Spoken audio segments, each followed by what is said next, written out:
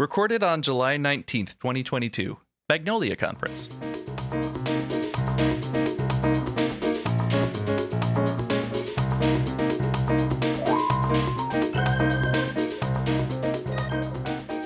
Welcome to the Push Ahead Podcast. The podcast is all about pushing the political conversation ahead, not pushing back. Hi, I'm Jamie. I'm Shelby. And I am Pamela. And we are here with my friend Joanne Terry, candidate for U.S. Congressional Seat 8. Hello. Thank you for having me. Thanks for coming. Hi. And we're here to talk about what's going on in Brevard. But first, we got to get some elephants in the room out. And of course, we're starting with our favorite Democrat, Manchin. Biden is considering executive action for climate change. Yep. Because What happened?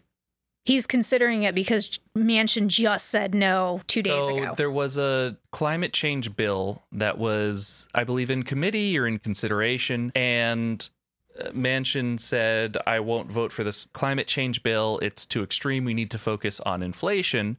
So Biden came out and said, all right, pass an inflation bill then. And meanwhile, I believe that Biden is drafting up an executive order to declare a national emergency and then undertake some sort of climate change measures via executive decision. But I also heard today, though, that they're trying to peel off at least one Republican in the Senate that will vote for it before he takes that action, because they're hoping that if they can get at least one Republican, they can call it bipartisan, and it might have more lasting effect than just being overturned when the next Republican, whatever, gets elected. Right. Who is the Republican, though? They're talking about a couple, right? They're talking about Three that we always love to hear about: Murkowski, Collins, and Romney. I think they were targeting Susan Collins first. I shouldn't say targeting. She doesn't They were come- talking to Susan Collins first. I got to believe Sinema might go for something like that because of Arizona and Yeah. because of being right there. Yeah. Well, Sinema's name was never mentioned, so there was only Manchin that was holding it up. Although That's true. there could be, because like Miami is being washed away by rising ocean levels. So I wouldn't be surprised if one or both of our senators from Florida got on the bandwagon when it was trendy for them to do so. Every year, they can do one budget bill that only needs 51 senators to pass it. 51 votes because the VP gets to be the tiebreaker. Yes. So 50 senators plus VP.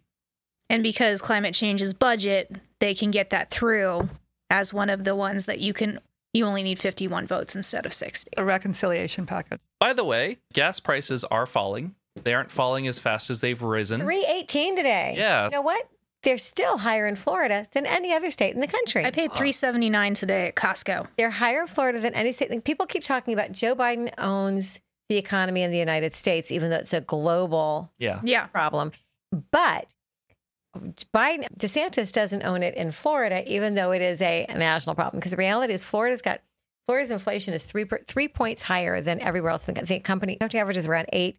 Florida's is 11%. Yeah. And our gas prices are higher than anybody. Yeah, and let's not call it inflation, because corporations more and more are using inflation as cover for price gouging and record profits. Absolutely. You can see it in the supermarket. But my favorite thing is that when gas prices rise, that's bad in Fox News' eyes. When Right. gas prices are high, they continue to harp on it. And when they fall, if they fall slowly, it's bad for The mom and pops. the mom and pop. I try not to be cynical. Y'all know me. I'm not wired that way. But I was talking to a family member who's a conservative voter and was mad about inflation or not about gas prices. And I said, this is the reality. Biden has signed more oil drilling permits than Trump did. And there's more access to oil for American drillers than ever before. And he said, well, why are the prices so high? And I said, because they make more profits. That's just a fact. Their profits are double what they were the year before. And he said, why would they do that? And I said, They like Well, money. and no, capitalism. it's not just because they like money. No, this is the cynical thing. Because they were making plenty of money. They like Donald Trump. Because Donald Trump passed this tax law that benefits them. And so they really do. It's shocking and appalling and should be terrifying to everybody that corporations will manipulate your economy, your wallet, in order for you to vote a different way.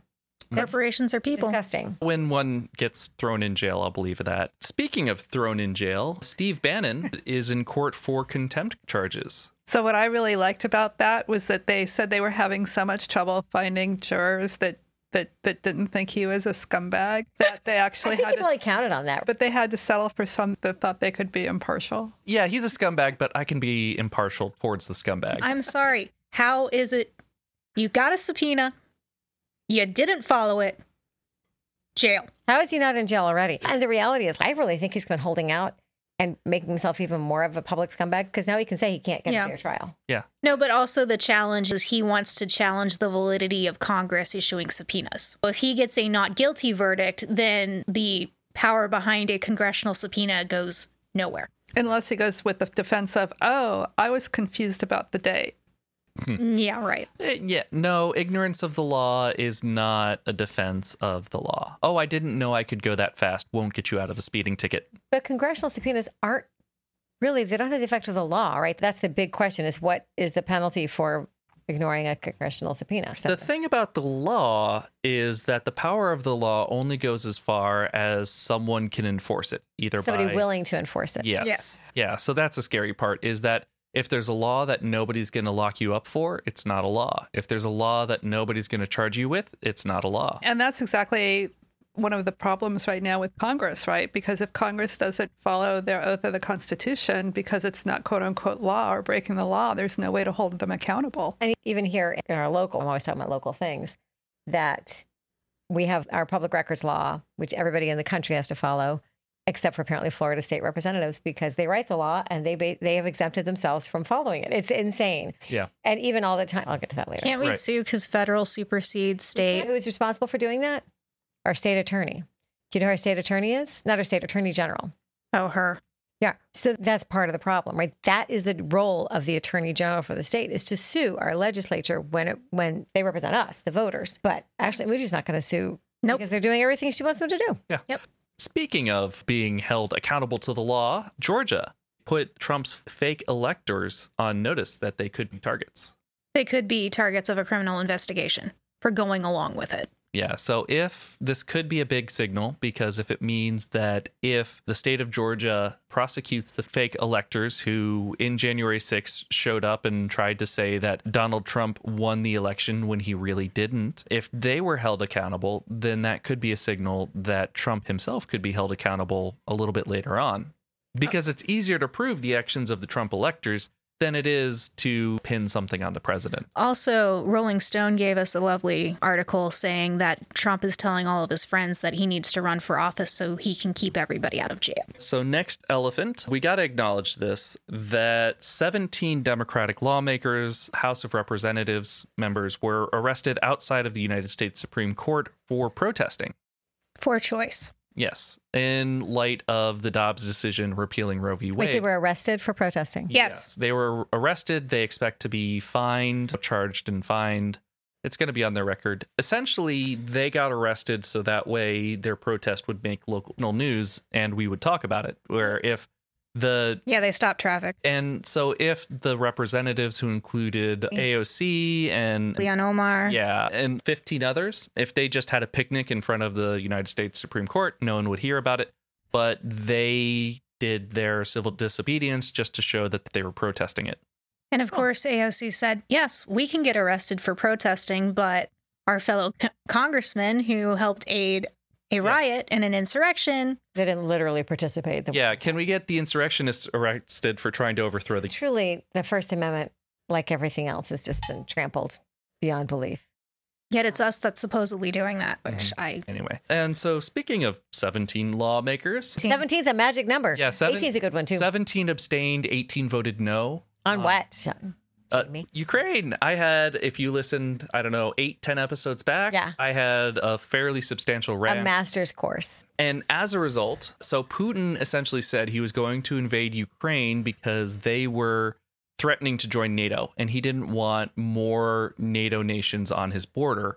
So they invaded Ukraine to keep that from happening. Right. And then immediately after that, Sweden and Finland were like, hey, NATO, could we dial up? And that's going to Hey, NATO. Yeah, that's going to triple the amount of border that Russia shares with NATO countries now.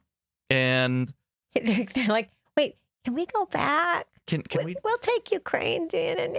To keep relations with Putin okay, they agreed not to join NATO, but they'd have NATO protection per se. And they're like, hey, Yeah. I don't think so. Yeah. Yeah, because agreements with Putin's Russia aren't worth the paper they're written on. Yes. And this wasn't actually a vote to admit them to NATO. This was a vote to give them the ability to ask to be in NATO. Yeah, to apply. Like, it's nothing. Yeah, they went to like Indeed or Monster.com and submitted their resume to NATO.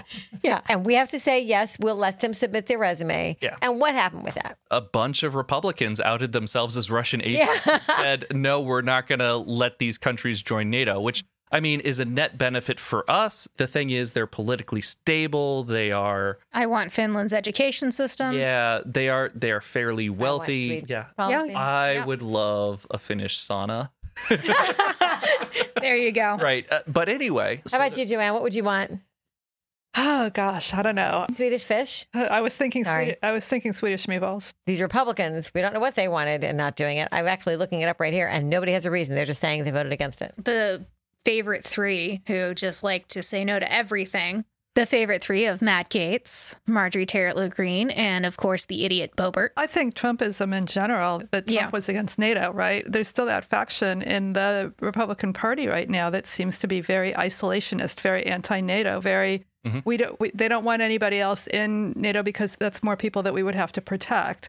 And they don't understand the big picture. They don't understand the true risk of having someone like Putin expand in Europe. I like your insight in that, Joanna. You're absolutely right that we keep forgetting that Trump was against any alliance, America first, and people are still claiming America first is a good idea, which is funny when you put America first, but Americans last. I don't understand that. Yeah. Oh, yeah. I agree. Yep. And finally, out of Congress, they passed the Respect for Marriage Act. Yes, they did. The House of Representatives passed this bipartisan. It is a bill that Codifies LGBTQ marriages as well as interracial marriages. It codifies the marriages that we exist today as a country. Yes.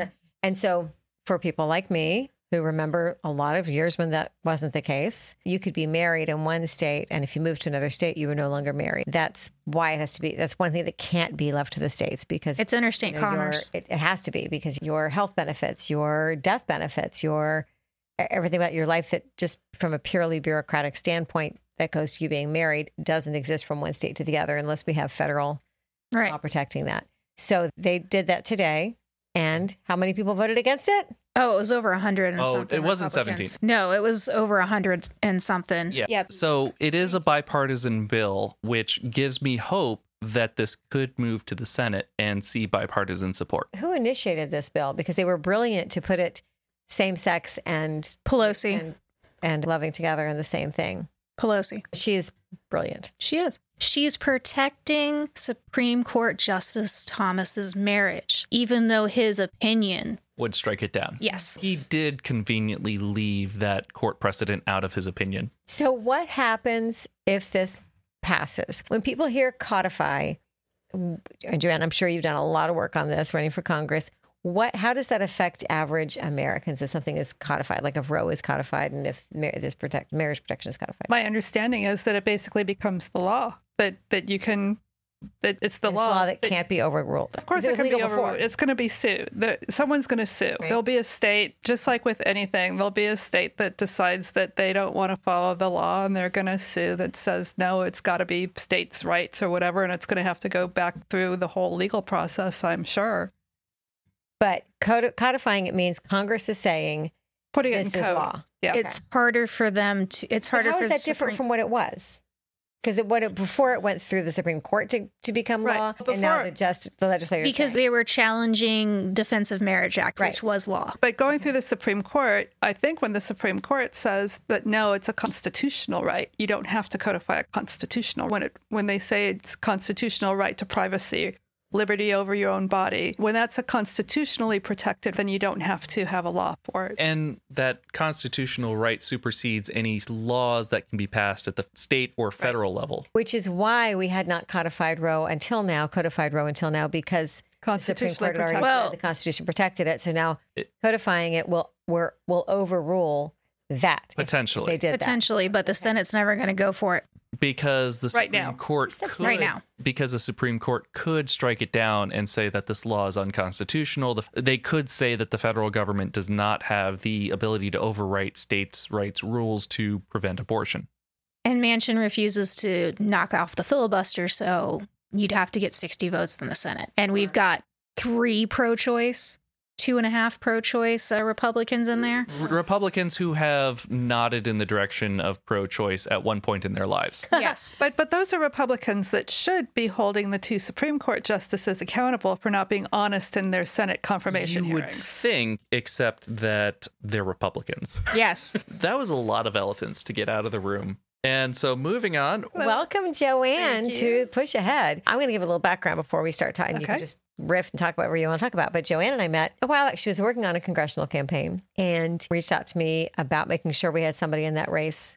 Wasn't going to be, you'd had no thought in your brain about being the person to run. We discussed the person you did suggest, but we have a history before that race, and I enjoy working with you. So tell everybody who you are. Thank you very much for that introduction. Yes. So, yes, my name is Joanne Terry, and I'm running for Congress. And wow, that's like it still has to sink in. And you're absolutely right. I didn't expect to do it this year. I had it in my back of my mind because I did work on the congressional campaign in 2018 and learned a lot from that. And also learned that we have a lot to do in order to move the needle here. And so I went to work for the League of Women Voters. I volunteered. I don't want to say I went to work. I volunteered for the League of Women Voters, thinking that I really wanted to try to get the people here more focused on our issues instead of the party, because I really believe a lot of people here, they vote by the letter. The letters behind your name more than looking at the actual issues. We've discussed that in the fact that when people vote on issues, Brevard County supports the issues that we Democrats support. Yes. They voted overwhelmingly in support of raising the minimum wage. They voted overwhelmingly in support of Proposition 4, which is about restoring felons' rights once they have served their time. All of our issues they vote within, and then they turn and vote for that R. And it's a challenge. So It's very. what would you think that you could take that challenge? So you're running for U.S. Congress. So I'm running for U.S. Congress. So I pretty much decided to join the race when I was watching the 20th anniversary commemoration speeches of 9/11. And it was George Bush and it was Colin Powell and it was Republicans and Democrats coming together and talking about this threat of right-wing extremism and domestic terrorism. And I was working with the candidates and campaign committee, and we weren't seeing anybody stepping forward. I says, I think I have the message. I think I understand the issues. And I think I know where to go from here to try to move this needle. And it really has to do with focusing on the issues. Because I live in Satellite Beach. I live in a very red area of a very red district. The majority of my neighbors, at the time, they're actually becoming more Democrat as younger families are moving in. I just ran it the other day, and I was shocked by how many Democrats are in my neighborhood now. But it's always been traditionally a very red area. And being an aerospace engineer, being in the aerospace industry, I always worked around a lot of Republicans. So I really feel like the everyday average Republican isn't really happy with what's going on either. But there's just been so much rhetoric and so much stereotyping, and especially during COVID, because in COVID, we all separated and we stopped talking to each other. We went into our echo chambers and started hearing about each other instead of talking to each other. And then when we came out of our COVID bubbles, we look at our new neighbors or even our old neighbors and we're like, are you a Republican? Are you a Democrat? Because while we were in that bubble, there was an insurrection attempt. Exactly. And COVID was just out of control. And the whole mishandling of COVID, and then the politicalization of masks and vaccines, things that would never have been politicized in the past. And so I really feel like we need to start talking to each other again instead of listening to what's being said about each other. And where I live, there are people who are very upset about the state of the river. So that's a big issue. And you move over into more towards the inland and you look at all of the issues going with all of the infrastructure and all of the new apartments going up. And our taxes, our utility taxes are going up while our county commission is giving tax breaks to businesses. And we have our current representative, who's voting against the infrastructure bill, against the Defense Authorization Act this last year. He's not at the table getting the money that we need down here to do the things that everybody, regardless of political party, knows that we need to get done. So if I can focus on the things that we all can agree on and make progress on that, even though we all know we're always going to have areas where we disagree. Right. But we focus on where we can agree, start to make progress, start to build those relationships again, and then we can start to move forward on even our more difficult issues, at least from a place of civility and respect and we can act like a healthy, functioning democracy. And the reality, what I hear you saying, first, let's start. You talked about being an engineer. So tell us a little bit about your background before this. You didn't wake up at 10 and say, I want to run for Congress someday. You had a whole career until now. Yeah, that's true. But I did retire in 2015 after 27 years in engineering. And as an engineer, I know you told me you were a problem solver. Definitely a problem solver. I always did. And I always led big integration teams, especially when I was at Boeing. When my husband and I met, my husband was working at Harris, I was working at Boeing. And I was leading Again, a divided household. Star-crossed lovers. I know. There you go. And I was leading an integration team across 5 companies, and leading an integration team with trying to get 5 companies to work on a single problem, a single issue, takes a lot of that same compromise and diplomacy and messaging things to make it a win-win for everybody. You have to have those same kind of skills, exactly. And so I started getting interested in politics. I was retired, of course, when Donald Trump started getting involved in politics, and the whole thing just freaked me out. How can this possibly be happening? But I saw it happening. I saw a lot of it happening here, even early on when Barack Obama was president. We had a friend. We haven't talked to him now in years, but we had a friend. I couldn't believe my ears when one day he said, anybody who voted for Barack Obama shouldn't be allowed to vote in this country. Yeah. And that was way before Trump. Yeah. And I was like, Trump didn't come out of a vacuum, and we have got to get better about that. Paying attention to the fact that this, Yeah, exactly. I think that when Barack Obama was elected president, it exposed a lot of underlying racism that people like me hadn't realized how bad it was. You and I have talked about that particular issue on occasion, and that understanding somebody else's perspective is the only way to be heard by them. And if we are not heard by them, we will not affect change. I hear what you're really doing is localizing a congressional race. And I think that it's really easy to get distracted by the Lauren Boeberts and the Marjorie Taylor Greenes of the world and think that's Congress because they happen to be serving in Congress. But they didn't get elected by me. They got elected by their districts. And so I hear you saying you're reminding voters of what your congressman is not doing for Brevard County because he's too busy. I don't know what I've known people that have known Bill Posey for 30 years that think he's a super nice guy. I don't think anybody saw him being the first person to say we shouldn't count the votes. I don't even know why he's doing it. He has no political ambition beyond this. He's, what is he, like 89 or something? I'm making that number up. He's a Trump lackey. And I guess why? Most people are looking for power. He wants to cushion up to said power. But why? Because he wants to be safe. But there's no benefit to that. Because he thinks it's going to work here. He's not politically stupid. I think in the GOP in general, they see a succession plan. They think you have to start at the low level and then just like climb the ladder. Representative Posey did. They do, because they give each other permission to run. We saw that with Wayne Ivey. That's a later conversation. But I really believe that at the very basic level that our federal congressional representative should be representing the people here. Yes, there's a party aspect to it, especially today.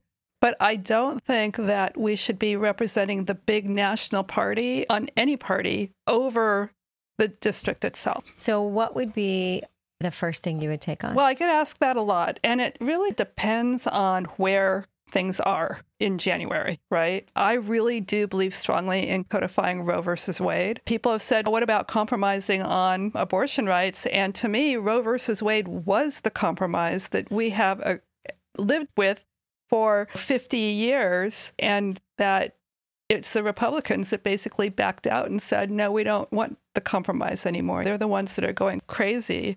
And so if it's true that 63%, I say this a lot, if it's true that 63% of the country didn't want Roe versus Wade overturned, my fear is the majority of the other 37% live here. Sounds about right. Yeah, sounds about right. Or in North Georgia, where Marjorie Taylor Greene's from. So that's going to make it very hard. This, to some degree, having all of this happen right now is very unfortunate for my particular race because it is not something that I wanted to focus on. What did you want to focus on? Because you got the floor. You're the only... I really wanted to focus on the Indian River Lagoon, like really having a good financial and legislative commitment to the long-term restoration plan and dealing with the infrastructure. I was down at the National Estuary Program last week, and they were talking to me about 21st century sewage treatment plant that there's a proposal to build in Titusville that we could actually be the model for the entire nation on how to do 21st century Nice. sewage. Yeah. I actually grew up in the town that I grew up in had a model sewage plant. And I remember taking field trips to it in South Jersey to go walk around and see sewage treatment because this was built in the early 90s and it was the model. It was small And it's probably scale. the model we've been using ever since. Yeah. And it's about 30 years old now. And now it's time for a new one. So why not here in Titusville? That's great. Yeah. So I definitely want to be a seat at the table. And we need a really louder voice to get those funds, to get that kind of legislation. I want to do, because our local county commission and county commission especially isn't going to put into code like the low impact development techniques. We can incentivize our developers through the tax code to do that, to help with our flooding problems. And there are things that we can do for the affordable housing also. On a congressional level. Because we need the federal funds. So right now, I really believe it's a team effort. It has to be the federal representative, the state representatives, and the local representatives, and the local organizations all working together as a team to bring all of the resources and all of the legislative and fiscal levers at all of the levels to work together to get to where we need to be. And we need that long-term vision of where we need to be because we are growing like wildfire. And if we don't try to keep our infrastructure and our people, allow them to keep up with that growth, then it's going to destroy our environment, and we're going to have that big city crime sprees and all of those things that they're so afraid of. Is the GOP policies are going to create them. Yeah. And for people who it's like, oh, no, I don't want to talk about the environment. I don't care about the environment. I'm sorry, but we live in the environment. Yeah, the environment is here. Yeah. So to create that kind of team aspect, that would require actually like being present in Brevard County occasionally, which I think Bill Posey probably is present in Brevard County occasionally, but he's never out in public. When's the last time you had a town hall? 2009. Oh. He's been in that job for, 16? His first election was, I think, 2008. 14 years, yeah. And I remember that election very well. And his last town hall was a year later. And they say it's because they're afraid of the opposition. However, it's Brevard County. There is no opposition. What is he, afraid of getting too many hugs? And he will do, exactly. He will do teletown halls. And on a teletown hall, you have to be invited to join it. And somehow I've never gotten an invitation. And if there's any opposition, and I know this to be a fact, this is not me being a conspiracy theorist, you get dropped off the call. He's also blocked opposition from social media. And when he is here, the only businesses that he's lobbying for are aerospace. And he's good at lobbying for them. He's brought a lot of money here for those industries. Absolutely. But meanwhile, what I hear, our environment, the lagoon, which everybody, that's an all partisan issue, is. And it's economic, and it's a public health issue and an economic issue and a growth issue because the companies who need to bring people in to fill the jobs can't attract people because... Yeah, we're here. We are competing with up in Huntsville in Alabama. We're competing with South California. We're competing with out in Colorado, all of which are really nice places to live. And if this place gets much worse, we're not going to be able to draw new talent. Yeah. And I think the other thing that's really challenging for us right now is that we are not considered at the federal representative level. We're not considered politically interesting, right? That even if Bill Posey were at the table, I don't know if he could get a lot for us because unfortunately, money flows to where seats need to be turned or where they can be flipped. And we are not considered a winnable district. We're not a viable district. Or a losable district. We're not. The Republicans don't want to send money here because they don't need to. Exactly. Democrats don't want to send money here because they don't need to. So if we can flip this district, we're going to have leverage. We're going to have a lot of fiscal leverage. So getting back to the original question of one of the first things I would do is use that leverage. Let's make a prioritized list of the things that we need and let me use that leverage of, oh my gosh, look what we did. If you want to keep this in 2024, then... Or if you want to recreate this in another red district in 2024. Right. Yeah. Then you need to start paying some serious attention and let us get some serious progress done in 2 years and show what Democrats can do. So you are in a primary race right now. That means that on August 23rd, or mail ballots actually start going out to voters this Thursday. So you'll be getting, today, actually, because today's Friday. When you're listening to this, you should have gotten your mail ballot in the next couple of days if you've requested a mail ballot. So people can start voting for our school board races if you live in a school board race, but also for our statewide. We've got partisan primary and everything except for CFO. And then our congressional race, we have 2 women running for our congressional primary to be our Democratic candidate for Congress. That's So great. tell us a little bit more about that. Okay, so yes, I am in a primary, and there are pros and cons to having a primary, and I always like to look on the bright side of things. And so it has been very positive because we had West 2 News did an interview with us. It hasn't been posted up yet. We were on Political Connections on Channel 13, Spectrum News 13 this last Sunday. Florida Today is doing a forum with us on Thursday. So we're getting the kind of publicity that we wouldn't normally get if there weren't a primary. I will tell you, as the party chair, you're two very smart women. Yes. Very different in your approach but I am very proud to have two smart women vying for the same seat. Our primary has been, for the most part, pretty friendly and pretty Professional. Amicable, pretty professional. There's been a couple of little things here and there. And I think people are turned off by that. I think Democrats are turned off by that. You got a lot more attention to the race. Right. A lot more attention to the race because, again, you are both smart women. Yeah. And really care about issues. That I believe that the genuineness in both of you is totally. And it really is interesting because we don't get polling here because, again, we're not a politically interesting district. Right. So nobody's going to come down here and poll to see who's leading what in the polls. I think having the primary, because it is pretty, in my opinion, it is pretty clear that I am more in the center and she is more progressive. And that's how she would describe it too, because that's how we're obviously very positioned that way. So for me, it's progressive versus pragmatic, and it's going to be how does our Democratic primary voting base want to move forward, and I think that's really the choice. And I think obviously I believe I'm the better choice to move forward against Posey with my message because I think I have the broader appeal for swing voters. But I will respect whatever our Democratic voting base decides and support whatever they want to do and move forward with. So I, as the party chair again, I love that you're both committed to working hard for that. It's just great. And you're also doing the when they go low, we go high. They both are. Right. They both are, and they both That's are what very I love. aware of their positions. I don't know where you actually personally stand. I know you're campaigning from the middle because you believe that's what this district deserves. And Danelle is campaigning from the left because that's who Danelle is to her core. And I think that the voters will turn out. And I think you really believe that. I know that it is. Here. I've always been a moderate centrist to my core too. So I think we're both campaigning from a place of honest authenticity. And if nothing else, then I think that will show through. Honestly, it blows my mind the confidence that candidates have. I'll tell you my secret for that. I don't think that I would have this confidence if it wasn't. I have a core campaign staff of 9 people now. Working full time. Literally, we still text at midnight. And I have the ones that text with me at midnight, and then I get woken up at 7 a.m. by the latest Twitter, whatever. And I feel like a responsibility to those people now. I don't feel like I am doing this for myself anymore. I feel like I am doing this for the people who have donated to my campaign or contributed to my campaign. I have literally 30 volunteers right now working on the campaign.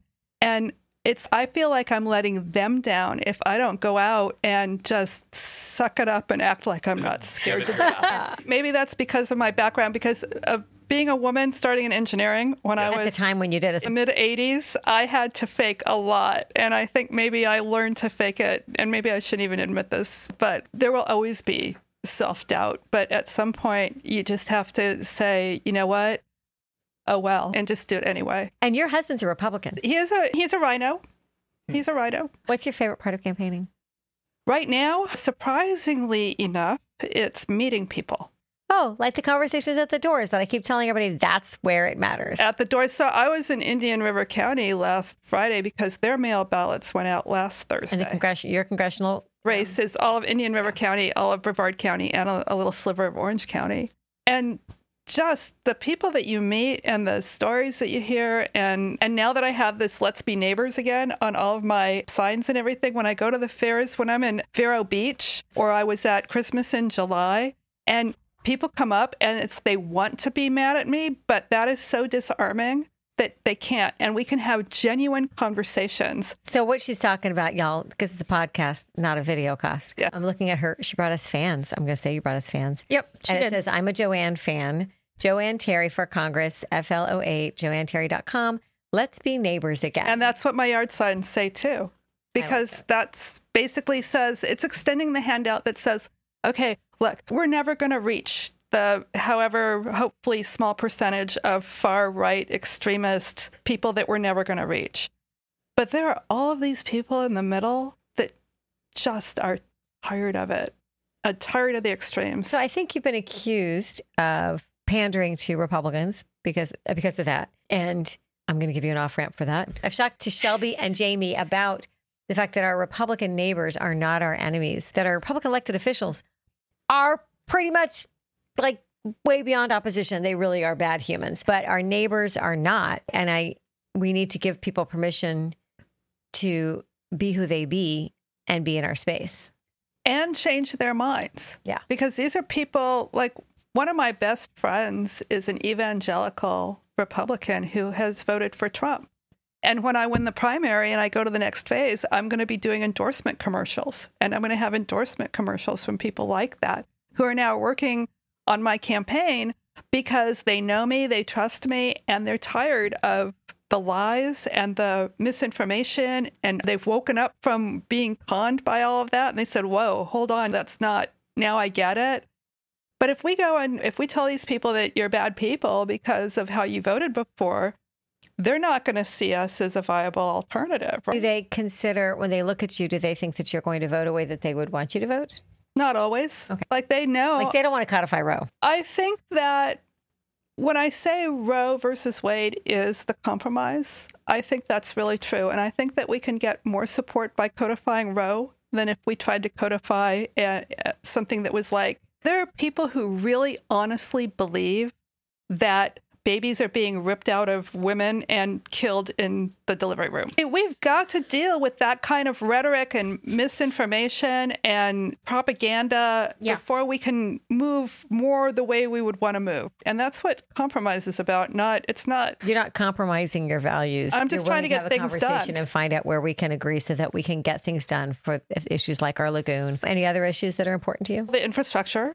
And also the whole housing issue with the property taxes. But the other thing that's super important to me is the discrimination and the hate in this community I am just astounded by it. It really took me by surprise in 2008 and 2009. And I moved here from the Los Angeles area in 2004. And I always thought that as we grew, that we would become naturally more diverse. And as we became naturally more diverse, we'd become naturally more tolerant and accepted of our differences. And just the opposite has happened. And I don't think that we can sit by and just assume it's going to get better on its own. I think we need to proactively address it. And I had this conversation with some people recently also, because a lot of that has to come from within the white community, because the problem is within the white community. And we've really got to have some real targeted efforts. Within the white community, people hate one another. It's the glee with which they hate. It's just... But we have to have a real plan, a real strategy to address it from a lot of different angles, because otherwise we're going to become the ground zero of the Civil War. I believe we already are. Yeah. Then it'll get worse. And I still think we can walk it back. And maybe I'm being naive, but I'm not willing to give up on it yet. That's why we moved back here. I can't give up on my hometown. Yeah. Yeah. So that's a perfect segue to our next segment, which is local stuff. So let me see. Should we start with the 4th of July or should we? Okay. So here I am enjoying my beautiful, peaceful time in North Carolina mountains and the city of Palm Bay, the largest city in our county, where the mayor is a quote unquote veteran because he served 3.5 years in an administrative post in the Army. I don't think he ever saw combat. And he uses that, and he's actually also the military liaison for Bill Posey's office. So this all ties in together. He is the Veterans Affairs liaison. And they made this agreement with the city council last year that all the members of the city council could choose 3 people a year to honor with a flag that's flown over the Palm Bay City Hall, a veteran or a first responder. The first one was honored at the 4th of July celebration for the city of Palm Bay. Randy Fine was on stage with it and totally supportive of this concept. And I will tell you, the mayor ran it by the city manager and the city attorney. Both of them told him not to do it. He didn't discuss it with the other councilman because that would violate sunshine law, but he did run it by the city manager and they said no. He chose to honor a known and confessed and sentenced war criminal with a flag. You didn't hear this, Jamie? I did. I didn't. We didn't know war. I heard the dishonor. He was dishonorably discharged from the military after he was there were 4 Iraqi detainees. This is in the war in Iraq. 4 Iraqi detainees that were bound and handcuffed and blindfolded. He and 2 other people, his commanding officer, thought that if they were released, they would end up killing Americans in the future. So they shot them in the head and killed them, bound, blindfolded. He confessed to murder, to premeditated murder, was sentenced to Leavenworth, and stripped of all of his. He's no longer a veteran. There is no veteran if you're just on a discharge. You are not a veteran. Right. And that's the man that Rob Medina chose to honor with a flag that flew over the city hall. In the front of the entire city. Not a quiet presentation. Did this whole honoring him, talking about. And when he first came back from Leavenworth military prison, where he had served part of his time, he's currently on probation or parole. But Bill Posey had this big post welcoming him back as if he just came back from the desert. No, he just came back from Leavenworth because he had been sentenced for war crimes. Now, I, as the daughter of a military, as a naval aide, the granddaughter of a naval surgeon, I was sickened because there's a reason we joined the Geneva Convention, and that's to keep all of our active duty safer in the wars. So that if we can say that's okay, then what would keep somebody from shooting our bound and blindfolded? Now, and we know people do that, but they're not members of the Geneva Convention. We are members of the Geneva Convention. We honor these agreements, and he didn't. So that happened during the 4th of July celebration. And we have a veteran, a Democratic member of the city council who's a veteran, served in combat. I'm Randy Foster, and he was devastated, as well as a good friend of mine who's also a decorated war veteran. They were just devastated. Yeah, you don't honor murderers. Yeah, war criminals, like not just murderers, but a war criminal who puts all of our military in danger. That's why it's a war crime. And Randy was furious, and he said he's going to demand at the city council meeting that they go get the flag back. The newspaper, meanwhile, interviewed the mayor, who said, well, quoted in the paper, it's not a murder technically. He confessed to premeditated murder. It is a murder. When you shoot somebody in the head who is blindfolded, and bound, that is premeditated murder. And he confessed to that. It is literally murder. Well, to their base, that is not murder. But the mayor doubled down on it, and then again was offered the opportunity to say, gosh, maybe I made a mistake. And again said, no, he didn't make a mistake. So to give credit where credit is due, Mr. Mayo did return his flag as well as his uniform to the city of Palm Bay. Now the city of Palm Bay is probably not going to keep his uniform. That's not their job. That's not their thing. But meanwhile, this man served his time, part of his time, and probably just wanted to come home and live a quiet life. And he has now been made, and somebody tried to accuse the press of ruining his life and his wife's life and his children's lives by making this public. No, he chose to say yes, and he chose to accept this publicly. And if anybody should be blamed, it's Rob Medina, the mayor of Palm Bay. Yeah. Who knows this? Like he's a veteran and the veterans liaison for Bill Posey's office, and made this choice. And Bill Posey hasn't said a thing about it. I do think it's really bad. And one of the things Bill Posey will always say that he's strong with the veterans here. And when he turns around and does something like that, that's just has to be a red line for so many people. Yeah. We do not honor those with dishonorable discharges. Like it is so easy to get a discharge ratcheted up from, like, the military doesn't like having dishonorable people out there. So it is so easy to negotiate and reach for an other than honorable. Yeah. Like you had to be like, I don't know, maybe a confessed murderer. Yeah. To get it. Court-martial. And what I didn't realize, because court-martial is simply the process. A successful court-martial leads to dishonorable discharge, but court-martial is simply, it's like a subpoena. But he was charged. And he's not a veteran. I didn't realize that. If you've been dishonorably discharged, you don't get any veterans benefits. Nope. So they couldn't even be honored with that flag anyway. He doesn't even get the discount at SeaWorld. Because he's not a veteran. That's why I said Mr. Mayo. Has no rank in my eyes. So that was that thing 1. Thing 2 is super fun. Gosh, which is thing 2 and thing 3? So this weekend we were in Tampa with all the elected officials, the people in the party. Any Democrat could have gone. It was really an awesome event. Leadership blew. And I will say that my friend Jennifer called Manny, our state chair, and said, we need to talk about education. So we had a special press conference Friday morning because it wasn't even across the street, y'all. It was like this narrow, tiny street, and the hotels share a sky bridge. Like when I got on the elevator, the advertisement in the elevator was for the restaurant at the Marriott across the street, which is where Moms for Liberty is having their national summit featuring Ron DeSantis, Casey DeSantis of Mamas for DeSantis, Betsy DeVos, and Ashley Moody. Was this the event that she gave the speech at that she said that we shouldn't have a Department of Education? I believe so, because it was all about education. And here's the reality. Ron DeSantis thinks that this is a winning art. And I'm just telling you, it's not. Schools are an all partisan conversation. It's not Republicans send their kids to schools as well as anybody else. Florida is currently, while Ron DeSantis is out bragging about surplus in education, we are ranked 48th in the nation for teacher pay. So there are 2 states in our nation that value teachers less than Florida does. Mississippi and West Virginia. We're 43rd in spending on education entirely and 48th in teacher pay. And so anyway, we did this. Jennifer did a great press conference talking about wage compression and how Ron DeSantis has created this crisis. There is almost 1,000 between teachers and support staff, 1,000 shortage in our state. So we're about to open 30 days with a revolving door of substitutes. So we were a little concerned because we had no idea what to expect. There was a protest every day in front of it against moms. There wasn't a protest against the Democrats. Protest against Moms for Liberty. There was a pro-life protest, a pro-choice protest against Moms for Liberty. There was a gay pride protest against Moms for Liberty. And Ron DeSantis is talking about woke math. Thing 3, Wayne Ivey. So he put out the other day his endorsements, the Ivy League. And this is his quote with his endorsements. Trust me when I tell you that if you only knew half of the stuff I know about what is taking place in our schools, our courts, and Congress, you would lose your mind and ask how we got to where we are. I'm sorry, but let me ask you a question. Our schools, 80% of school boards in the state of Florida are Republican-led. 80% of our school boards are in majority Republican school boards. So there's our schools.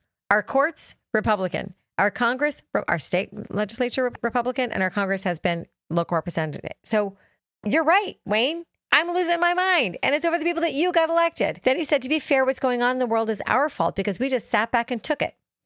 You're right, Wayne. We did. We Democrats just sat back and took these people that you have continued to send to represent, to quote unquote, represent us. So here's who he's endorsing. It's funny that he's saying this like, we have got to take it back. So I'm going to endorse Governor Ron DeSantis. More of the same. Current incumbent. Florida Attorney General Ashley Moody. More of the same. Florida Ag Commissioner Wilton Simpson. More of the same. Actually, he's not. Worse. He's the Republican running. Oh. Florida Chief Financial Officer Jimmy Petronas. More of the same. U.S. Senator Marco Rubio. More of the same. U.S. House District 8 Bill Posey. More of the same. Florida Senate District 19 Debbie Mayfield. Can You I got put it. this on a button? Yeah, more of the same. I'll repeat. Every single person until you don't have an incumbent where he's endorsing Tom Goodson for County Commission District 2 and Rob Feltner for County Commission District 4. So let's digress from, and in school board, he endorsed Megan Wright for District 1, Courtney Lewis for District 2, and Katie Campbell for District 5. If you're listening to this podcast, if Wayne Ivey has endorsed them, you don't like them. Yes. So these are his endorsements, and he's saying it's because we need change while he's supporting all incumbents. What happened was he finally found 2 Republicans with a frickin' spine. Because he endorsed in County Commission District 2. And if he's endorsing in County Commission, it's because he knows that his endorsement is worth gold. And he knows that he's then going to come back to you when you're elected and say, hey, will you bust the spending cap that the citizens have put in place in Brevard County and approve my budget without it? And no, I'm not going to show you the budget. I'm not lying, you guys. We haven't seen a budget from Wayne Ivey for about 6 years. But it gets busted. The cap gets busted every single time, because his endorsement gets them elected and then they owe him. So for County Commission District 2, he has endorsed, what's that guy's name? Tom Goodson. Rich jerk. He used to serve in the State House. But he went to Chris Hadaway, who's a current first responder for the city of Cocoa, who's also running for County Commission, and asked him not to run. Promised him a job on Tom Goodson's staff if he wouldn't run. Yeah. Did the same thing for a school board candidate for District 2. He asked Sean Overdorf to not run and promised him a job on Tom Goodson's staff if he wouldn't run. First of all, who's the sheriff to offer a job to county commissioner? I don't know. That sounds like a lot of influence to me. So, and these people have come out to the paper and said they were offered job, which is actually potentially a felony because there's money involved. He actually quoted a salary of $50,000 to these people. We should send in the sheriff's office to, oh, wait. Yeah. Hasn't he been accused of this in the past? He's always done this, but nobody has ever come out and talked about it. And he never does it by text. Like we found Randy Fine because he finally was cornered in the West Melbourne thing. Randy will call you in the middle of the night and chew you out and scare you and threaten you. But this time he found 2 people that said, no, I'm going to talk about this. It's really weird. because Chris Hadaway actually said, I have all the respect in the world for the sheriff who just tried to bribe me to not run. I don't get that. No. But what's going to happen?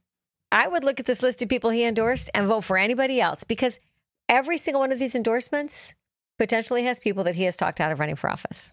And we know this, like they have said, and he won't answer about it. Bill Mick tried to have him on the show to talk about it. He said, I won't address a Florida Today article. We are in a downward spiral, as he says. Florida's inflation rate is 3% higher than the rest of the country. We rank 48th in average teacher pay and 43rd for education spending.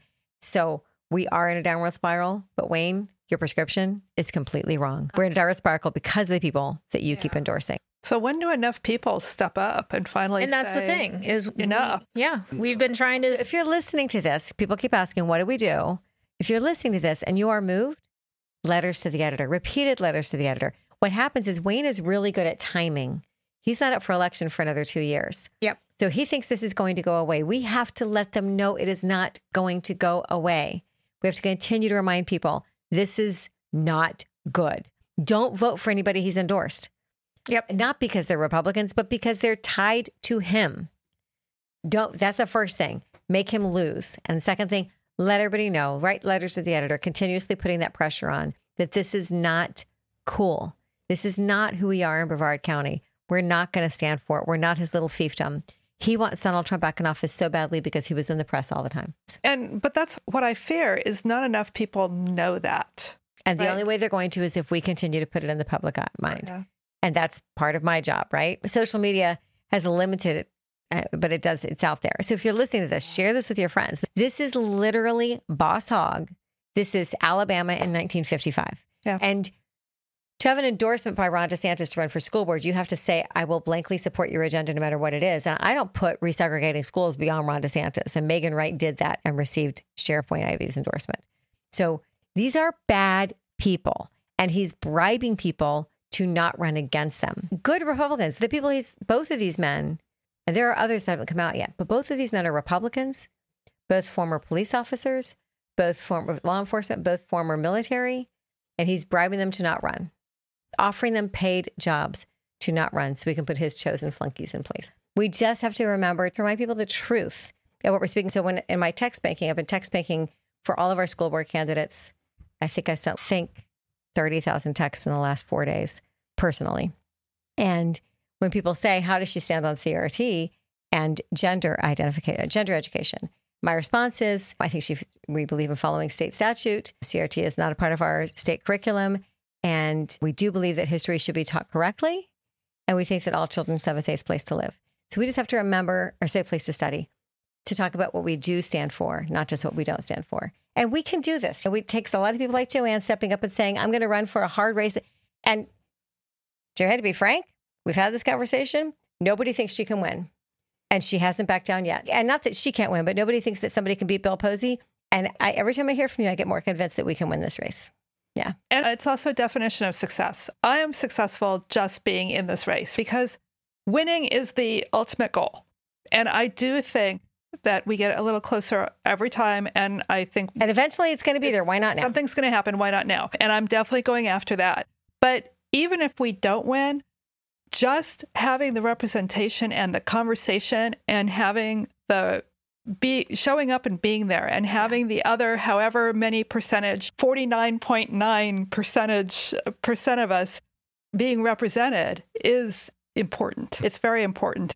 And it's a whole nother topic, but I really do believe we also need to have this discussion about how we always seem to be on the messaging defense lately. And we need to figure out our offensive messaging and get ahead of it. And I have some ideas for that here locally for this particular race, but I think even on a national level, we need to get some offensive messaging so we're not constantly... And if I could get the state to listen to me on it. And actually they are. I know. I got a lot of influence this weekend. We talked a lot about messaging because I happened to be on a panel that they got to listen to. But you're right. That's what this podcast was birthed out of, me calling somebody and saying, we have to start talking about education, and being told, yeah, there are Republicans that got this messaging. We need to figure out how to push back. And I said, I'm tired of pushing back. Let's push ahead. And I just want to say, because I really appreciate you all having me tonight, and I really appreciate the kind words that you have said, but I want to return that and say, it is amazing what you have done with the Brevard Dems over the past couple of years. Literally, in 2020, we had over 80% of Democratic turnout. And we go to the meetings and the county commission chamber rooms often is like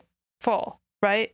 And we have volunteers out there and you're reaching hundreds of thousands of doors. Thank you. And I just think it's amazing. And so I just want you to know that we, the candidates, really appreciate what you're doing as well. I'm going to cry. Thank you. That means so much because I just try to give everybody a place to be home and try to get the work done again. Elections are hard and there's always going to be contention and there's always going to be that elections are hard. But that's the really neat thing about being part of the Democratic Party, about being Democrats, because we still allow all of this dissension. Yeah. It's to our benefit, but it's also to our peril because Right. we don't just fall in line. One of my volunteers says it to me almost every day. Democrats fall in love, Republicans fall in line. Yeah. And that's what makes them so successful. But it's what makes us so important to democracy. Yeah, I'd much rather fall in love than fall in line. That's why I don't ever tell somebody that they can or can't do something, ever. Actually, I've told people they can't say things. At some point, we have to make absolutely sure we don't lose our vote or make sure our vote still counts, because that's the most dangerous thing of all. We can sit in these podcasts all we want, but if we lose our ability to have our vote count, we no longer have a say in government, and we've got to stop that. We've got to figure out how. And that's why we need to vote blue, because it's about to happen. Yeah. Okay, folks. So what we got coming up is, and thank you, Joanne, that meant a lot. What we have coming up today, we are out hanging door hangers for Democrats and left-leaning NPAs that have mail ballots. The danger with mail ballots is hot voters get their mail ballot, they fill it out and they mail it back in, and they don't know who to vote for school board, and therefore we've lost that vote. And this is critical. The school board race in District 1, where we are supporting Misty Belford, will be decided in August. The school board race for District 5, we're supporting Kim Huff, will be decided in August. And the school board district for District 2, where we're supporting Aaron Dunn, could be decided in August. We have to. These are Mom Liberty fighting grounds. Their opponents want to arm teachers. They want to ban books. They want to take over the schools and really just change the way our school system looks entirely. So we're hanging door hangers today while you're listening to this. If you are not hanging a door hanger while listening to this, then fix that. Go to BrevardDems.org calendar, and you can find our events. Did I hear that correctly, that we want to send people out to talk to hot voters? Yes, only the hot voters. It's going to be hot talking to When voters. anybody says, who are the hot Dems? I'm like, I'm a hot Dem, baby. We're doing that on Friday, Saturday, Sunday, and hopefully we'll finish doing that by Monday, but we will keep going until every Democrat and left-leaning MPA has our door hanger. That door hanger has Joanne's face on it, because in August is also when these voters get to decide who they want to represent them in the fight against Bill Posey. But our school board races are not partisan. They will not have a party designation. And an NPA can vote in our school board race and they can't vote in yours. So they can definitely vote in that. So that's why we're focusing on that for our door hangers. Your face is still on there too. So that's right now. We need your help. We need your help. We need your help. We need your help. We need your help. And then Wednesday night is our monthly Democratic Executive Committee meeting in the County Commission Chambers in Vieira. Joanne just told you it's a room full of happy people, hot Dems, every single one of them. and it's really one of my favorite things ever. And we have 2 guests speaking, I think. Naomi, who is running for Commissioner of Agriculture, will be there. And Sonia Millard will be there to represent the Harry and Harriet T. Moore Center, because it's Independence Month. Like 4th of July just slept by because I was gone. So we've invited her to come speak about that. Because again, talk about voting rights. These people literally died for our right to vote equally. And then we will be back on the pavement talking to voters about the primary elections, because after we've got the mail ballot push, we'll be talking to people and trying to encourage them to vote early. So what you can do right now, if you're listening to this and you're not local to me, we're going to be doing phone banking to support these races with a voter ID plan, asking people how they're going to vote. Are they going to vote by mail? They're going to vote early or on election day, because people then will see themselves voting. So if you want to phone bank, you can go to BrevardDems.org/calendar and you'll see our events. Or you can just contact me directly at chair@brevarddems.org. That's easier than telling you my other email, which is pamela.castellana@brevarddems.org. And that will not find me because I'm not spelling it. You can, if you're not local to us, you can phone bank with us. If you're local to us, there's nothing more valuable than that door hanger conversation. If you can't walk, then you can drive. It's actually the one time I love having a driver in this situation, because I can hop out of the car, drop off 6 door hangers, get back in the car and drive to the next block. You can stay air conditioned. I'll breathe the heat. There's no more important time for you than this weekend until the weekend of August 20th. And that's it. All right. Again, Joanne, thank you for joining us. Thank you. Yeah. Thank you, Joanne. Thank you all for having me. Bye. Bye.